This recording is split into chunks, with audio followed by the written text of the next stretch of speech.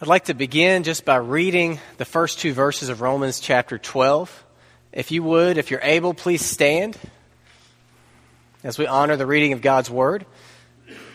Two very famous and very powerful verses of Scripture. Let's read Romans 12, verses 1 and 2.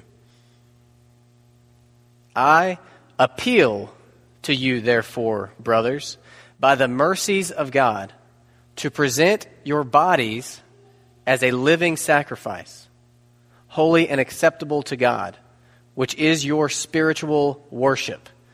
Do not be conformed to this world, but be transformed by the renewal of your mind, that by testing you may discern what is the will of God, what is good and acceptable and perfect.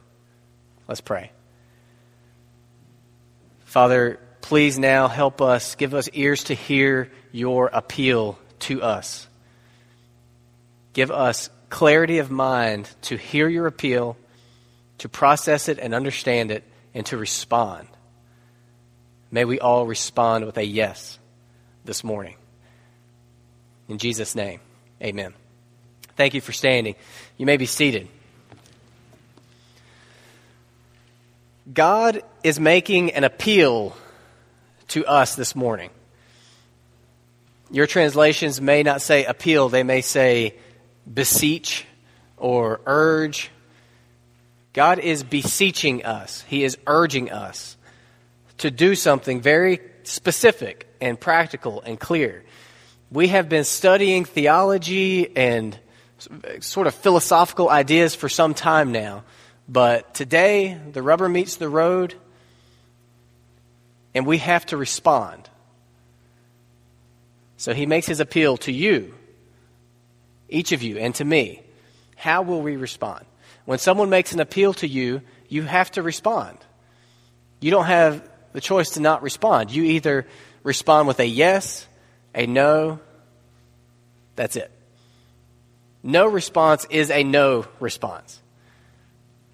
If, the Democratic National Convention is coming up, if you looked out your window and saw the presidential motorcade pulling into your driveway, and Obama hops out and comes to your door and knocks on it, Secret Service agents on either side, and you open it up and he says, "Hi, my name's Barack.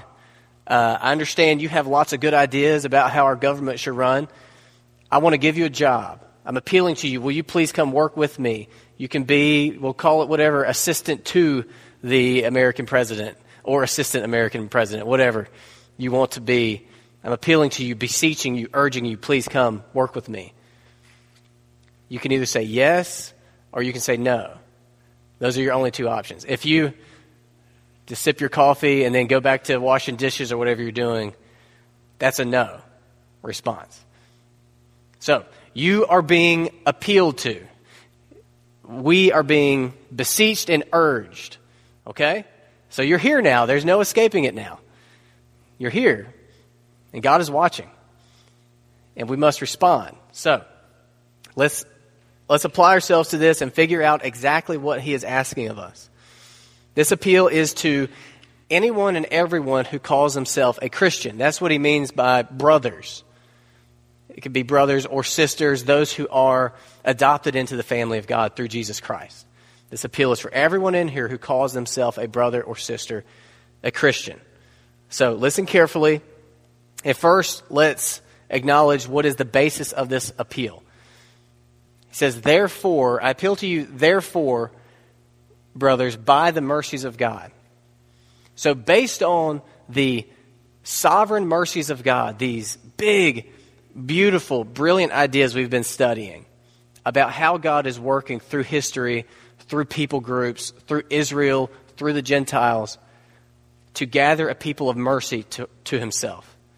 Based on all of this big truth we've been studying, I appeal to you.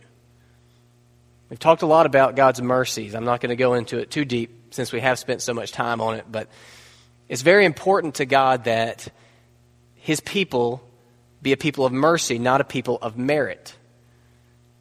In other words, what we gain through Jesus isn't payment for services we've rendered. It's undeserved. but he offers it anyway through Christ. And in light of that, in light of the new life, the forgiveness, the cleansing of your sins, the adoption as sons and daughters, in light of all these mercies, God is appealing to us. So the mercy is the motivation for saying yes, not the goal of saying yes. We don't earn his mercy by saying yes. It's very important that we get that. Paul spent 11 chapters establishing that it's yours in Christ already. Okay? You with me on that? It's really important before we move forward. I'm going to take that as a yes. Yes, we're with you. So what is the appeal? I appeal to you, therefore, brothers, by the mercies of God, to present something.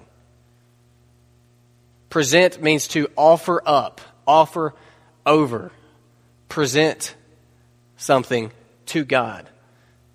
So based on God's sovereign mercies, present not just your spirit, not just your soul, not just your wallet, not just your time, your bodies. Present your bodies. Your physical bodies. So all of this majestic, lofty stuff we've been studying, it may have seemed distant and far removed from any practical realities of daily life. But here we see that that is not the case.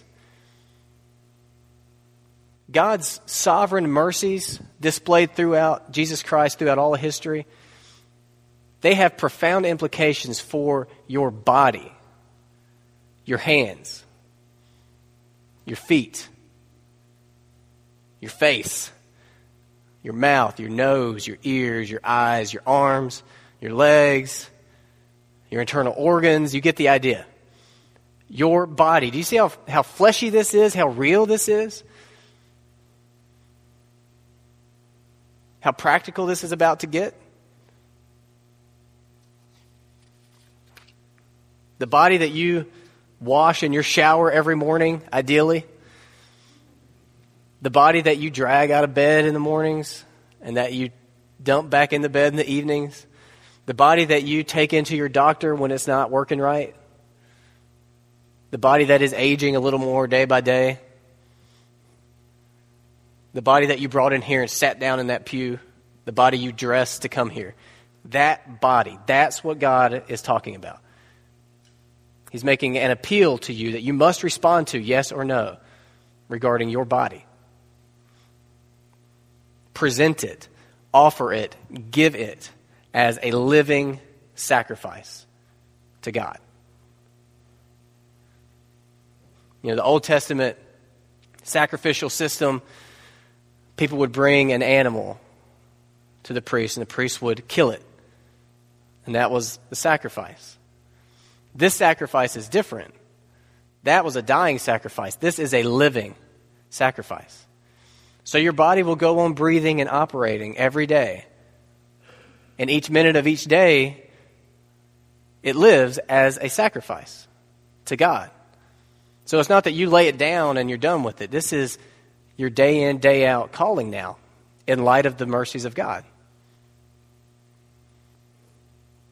And this is holy and acceptable to God. I appeal to you, therefore, brothers, by the mercies of God, present your bodies as a living sacrifice, holy and acceptable to God. Do you want to do something that will please God? This is it. If you want to live your life in a way that's pleasing to our Lord in response to these wonderful mercies He's poured out through Jesus, this is it. Think deeply about the mercies of God. That's what we've been doing for months. And let your understanding and your absorption of these mercies fuel inside you a motivation to give yourself, your body up in real, physical, practical ways to God. That is holy and acceptable to God. Don't think that you can offer up to God other stuff, but withhold your body, and that is holy and acceptable. It isn't. This is what God asks. There are sacrifices that are unholy. There are sacrifices that are unacceptable. We see a lot of evidence of that through the rest of Scripture. For one, attending religious gatherings out of a sense of self-righteousness. That is unholy and unacceptable. God made that very clear in Isaiah chapter 1. Another example, saying public prayers or giving big donations publicly so that people will be impressed with you. That is unholy. That is unacceptable. But this given to God is holy and acceptable. This is our spiritual worship. We say loving God is a very important priority here at Doolan's Grove. Jesus made it pretty plain to us. He knew we were simple-minded folk. So he summed up all the commands, and the biggest one, the number one, is love the Lord your God with all your heart, soul, mind, and strength. That's worship. But what is Christian worship? Have you ever thought about it? Worship's another of those fuzzy church terms. What is Christian spiritual worship? We're interviewing and prayerfully looking for someone to lead us musically on Sunday mornings right now. Meredith has helped us through the spring and summer. This is actually her final Sunday doing that for us, and then the music committee will handle the music until we get someone in place. So we're interviewing folks. And I'll talk to them about, worship. And what I'm listening for is I want to make sure they understand that worship is far more than the singing we do on Sunday mornings. Worship is way more than just singing some songs. Yes, that's a part of it, and a really important part of it. But that's not worship, is it? So what is it? What is Christian spiritual worship? Is it singing and music? Is it giving money and resources? Is it attending religious services and gatherings? Is it having your quiet times? Here's one biblical way to look at it, one biblical definition of Christian spiritual worship. It is the ongoing, sacrificial, daily offering of our bodies to God in response to His mercies poured out to us through Jesus Christ. That's your spiritual worship. We call this hour worship service. God's appeal to you this morning and to me is to make every minute of every day a worship service. Wherever you are, whatever you're doing. Present your bodies as a living sacrifice. This is your spiritual worship. Now, maybe some of you, you're hearing this and you feel like, yes, I want to worship this way. I want to present my body as a living sacrifice. What does that mean? How do I do it? What do I do? The first thing you need to know is there's something that works against this. There's something that's going to hinder us from thinking deeply about the mercies of God and responding by offering our bodies up as living sacrifices. It's the conforming influence of this world. If you go into verse 2, back there in the mysterious pit. Paul delivers, as I'm delivering to you this morning, an appeal straight from God, and then his train of thought flows immediately into a negative command. Do not be conformed to the image of this world.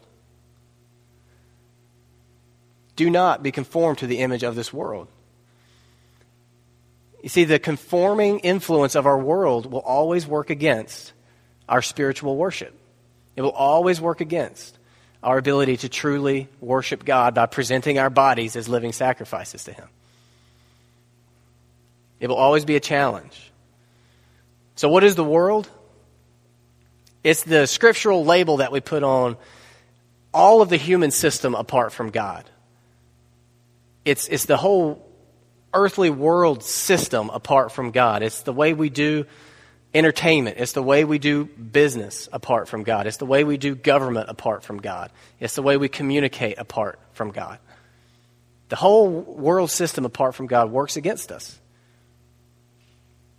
It works through, you know what I'm talking about. It works through magazines. It works through conversation at the water cooler at the office. It works through billboards. It works through our government structure. It works through our popular music culture. It works through our film industry. It works through all the things that we have developed as the world apart from God. It works through that to press you down into a mold, to force you into its image. You know what I mean by a mold? Like, have you played with Play-Doh lately? I play with Play-Doh with the kids sometimes, and we have these molds, and you get the wad of Play-Doh, and you push this mold down on the Play-Doh, and the Play-Doh fills in all the crevices of the mold, and you pluck it off, and it looks just like the mold. Every minute of every day, the influence of the world is trying to push this mold down on us through all these different avenues. And what Paul is saying is, if you want to do this, if you want to really worship God, you've been thinking deeply about his mercies, and if you want to present your bodies as a living sacrifice, you're going to face a challenge. Don't be conformed to this world or this age, your Bible might say. Instead, be transformed. So the opposite of being conformed to the world, allowing this mold to squish down on you and change you and shape you into looking like the world, the opposite of that is being transformed. So if you're conformed, you haven't changed in substance. You've just changed in shape. You follow me? When I push that mold down on the Play-Doh, it doesn't transform the Play-Doh into something else. It just rearranges the shape of the Play-Doh. Now, if I were able to transform it, I could make it into an actual snake. That's about the height of my Play-Doh ability. The opposite of being conformed to the world is being transformed into something new, something different from the world. You are experiencing one of these. One of these is happening to you. You are either experiencing day to day, week to week, you are either experiencing being conformed to the image of the world or being transformed into something radically different. The Bible doesn't indicate that there's any middle ground. One of these two things is happening to you. Which is it? Are you growing to look more like the world, the human system apart from God, or are you growing to look like something transformed and different?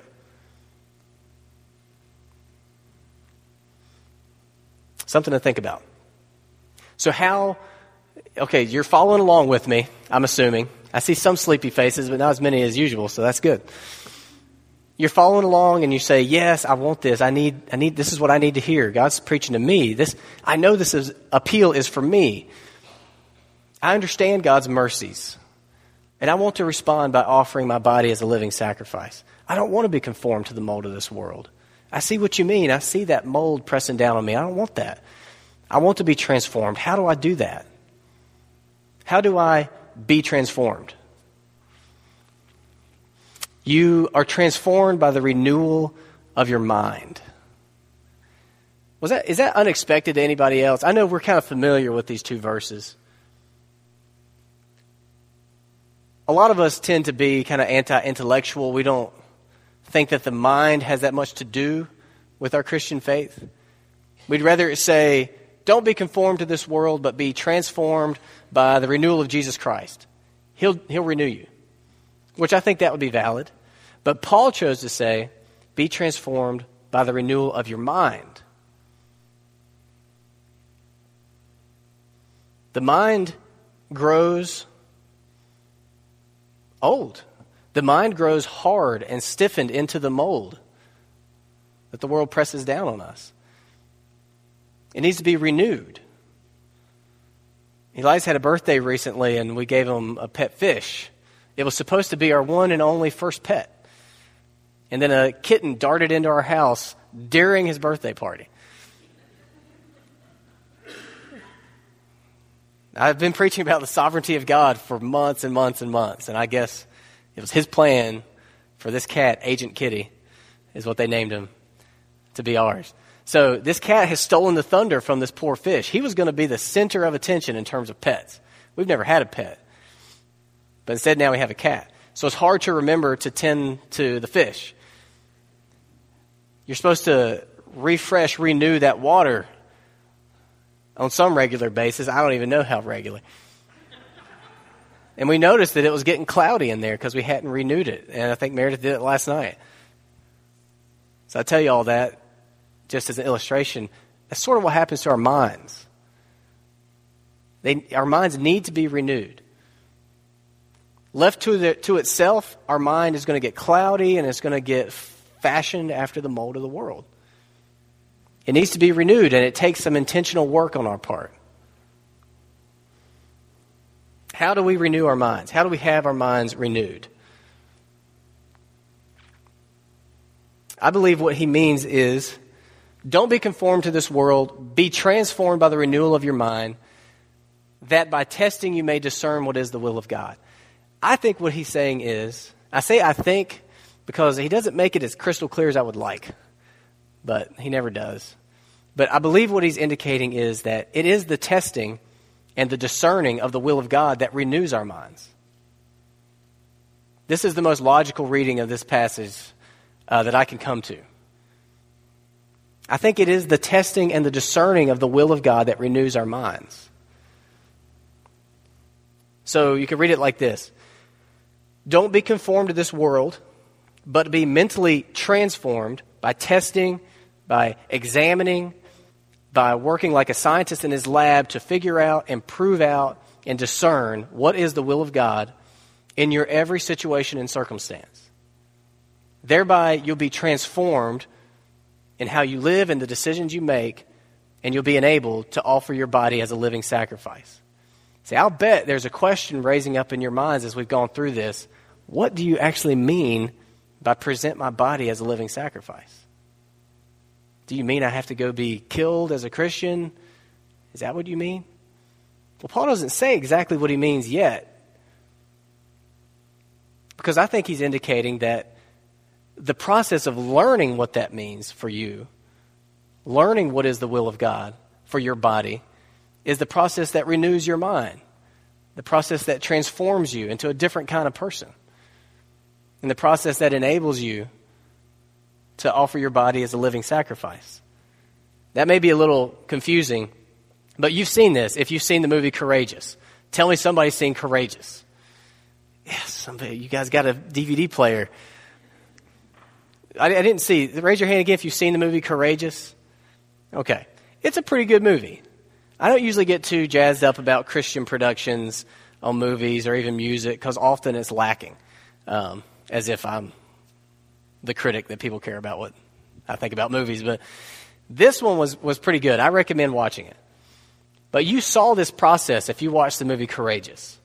In the movie Courageous, it follows a storyline of a father. This father loses his daughter.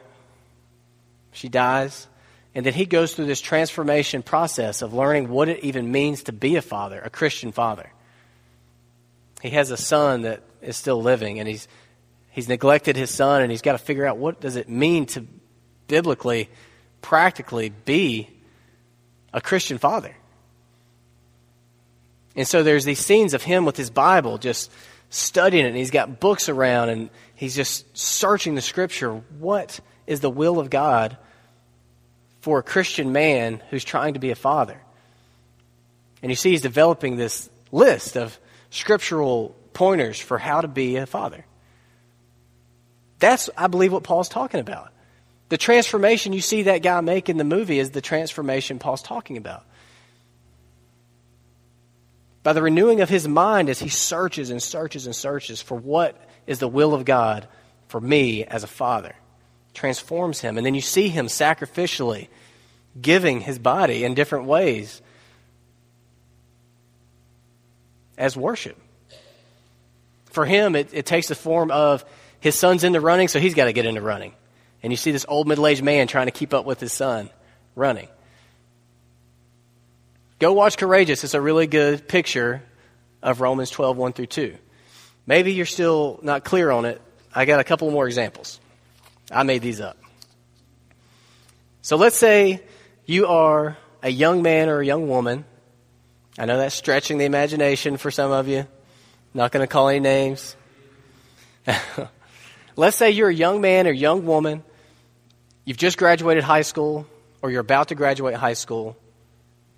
You've been thinking deeply about the sovereign mercies of God. You've been here on Sundays and you've heard the sermons and you're just captivated. That's got to have happened to somebody. You've been thinking deeply about the mercies, the sovereign mercies of God, and you're just taken by the gospel, and you want to respond. You want to present your body as a living sacrifice. And so, as you approach these decisions, where to go to school, if to go to school, when to move out, when to stay home, who to date, that stuff starts to come up more. As you approach those decisions, you grab your Bible and you start to test and examine and try to prove out what is the will of God for someone in your situation. You get your concordance and you start looking for anything you can find about career paths or education or learning or even marriage. If you're starting to think about dating, you start searching and searching. You get on your computer and you Google, what does the Bible say for recent high school grads? What does the Bible say about choosing a career path, an education path? What does the Bible say about dating? This is typing, not magical. Computer, tell me, what does the Bible say? You start to seek counsel. You go to men and women that you respect who've gone through that transition, who might have good, wise, godly counsel for you, and you ask them, and you have a notebook and you're writing notes. Testing, examining, searching, trying to prove out, discerning what is the will of God for me now that I'm leaving high school. And in that process, your mind is renewed. And in that mental renewing, you are transformed by making decisions based on God's will. What is good? What is acceptable? So instead of being pressed down into the world's mold that says, go where your friends go.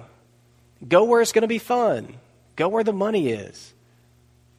Be lazy for a couple of years. Extend your childhood. You don't have to work right now. Work later.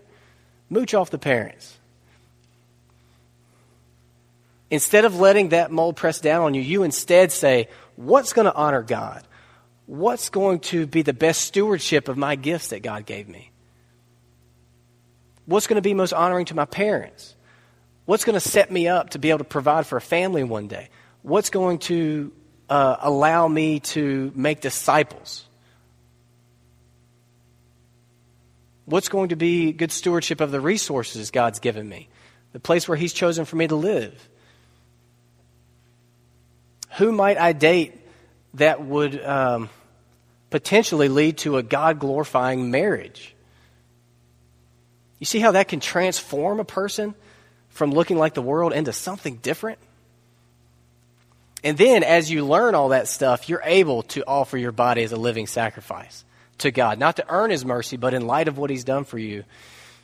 It might mean working your body harder than you've ever worked before to pave your own way through school because you saw it's not good to get in debt. Does that translate? I have two other examples. Let's say you are in the sandwich generation, which I know many of you are. That's the generation that has children or grandchildren that require of you and that has aging parents that require of you. And you're sandwiched in between. You're trying to live your own life and your kids need you, your grandkids need you, and your parents need you. So you've been thinking deeply about the sovereign mercies of God. You've been captivated by this gospel of Jesus Christ and what He's done for you. And you want to respond with worship. You want to offer your bodies as a living sacrifice. So, you use your mind and you apply your mind to search in the Scriptures. What in here will shed light on this situation? How am I to relate to my kids, my grandkids, my parents? You get on Google and you search, what does the Bible say for folks in the sandwich generation? What does the Bible say about Christians honoring their aging parents? What does the Bible say about Christian parenting of grown children, grandparenting? And you find Google, you see those scriptures, and you go look them up, and you take it seriously. You write them down. You study these things. You examine these things to discern what is the will of God, what is good and acceptable here. You go seek wise counsel. And in that process, your mind is renewed. And in that mental renewing, you are transformed by the priorities that develop in your life that are different from the mold that the world would press down on you. And you're able to give your body as a living sacrifice. It might require that you use your tongue more carefully than you ever would before, because you know you are an example to these grandkids. It might require that you tire your body out more than you're used to care for these aging parents, to honor them. And that's not just, maybe that's the nice thing to do. That is your spiritual worship. That is worship, probably deeper and more than some of our singing in here. And it's holy. It's acceptable to God. Last one I'll make real quick. Let's say you're retired or you're approaching retirement. You've been thinking deeply about the sovereign mercies of God. You want to present your body as a living sacrifice in response with this new influx of time. So instead of letting the world press its mold down on you, which says, this is your time now, it's time for leisure, it's time for relaxation until you die. Instead, you search in the scriptures, you're seeking counsel, you're Googling, what's biblically, how should I look at retirement? And in the process, your mind is renewed, and in the process of your mind being renewed, you are transformed by the practical decisions you make about how you're going to spend your time. And you find an avenue to present your body as a living sacrifice to God. You know, it may require that you use your mind more than you're used to study the scriptures so that you can take some people under your wing to disciple them, younger men or women. If you want more examples, you're in luck, because Romans 12, 13, and 14 is pretty much an outworking of the practical ways in which we can do this. That's what's coming up for us. We're going to study what this means for serving in the church, what this means for relating to people who mistreat you, what this means for relating to authorities, what this means for relating to weaker, more or less mature Christians. And then Paul rounds it out with pointing to Jesus, how he's the perfect example of it, and then we'll be done with Romans. I mean, it's not going to happen that fast. It's going to be like next spring. So, where am I? Here is the appeal that you are presented with this morning by God. This is real. This is serious. I tend to joke a lot, but this is no joke. This appeal is for me and for you, and we must respond with a yes or a no. No response is a no response. So this is what God is saying to you this morning in Romans 12, 1 and 2. In light of my sovereign mercies, give me your bodies as an ongoing daily sacrifice. If you want to worship me, that's what it looks like. Beware the conforming influence of the world. Fight it by using your mind to examine what is my will in your situations, your circumstances. In so doing, you'll be transformed. You'll see how you are to offer your body as a living sacrifice. And you'll be enabled to do it in real life, practical ways. Will you do this? Yes or no? Let's pray. Father, I ask that you would not let us escape your appeal this morning. And I beg of you that we would all say yes. And then that you would teach us how, enable us to. Anyone in here who does not understand what you mean by the mercies of God, I pray that you would teach them about your mercies through Jesus Christ. Lead someone into their life that can explain it to them, live it out. If there are people in here who are unmoved by your appeal, I pray that you would draw them to spend more time meditating on your mercies poured out in Jesus, and then that they would be motivated to say yes to your appeal. For everyone in here who is motivated to say yes, I pray that you would bring to mind specific areas in which they need to go and search and test and examine what is your will. And that they would joyfully and excitedly go and offer their bodies as living sacrifices in those areas. Not to earn your mercy, but because of the mercy you've already given to them. May we be a people who worship you, your way. It's in Jesus' name we pray. Amen.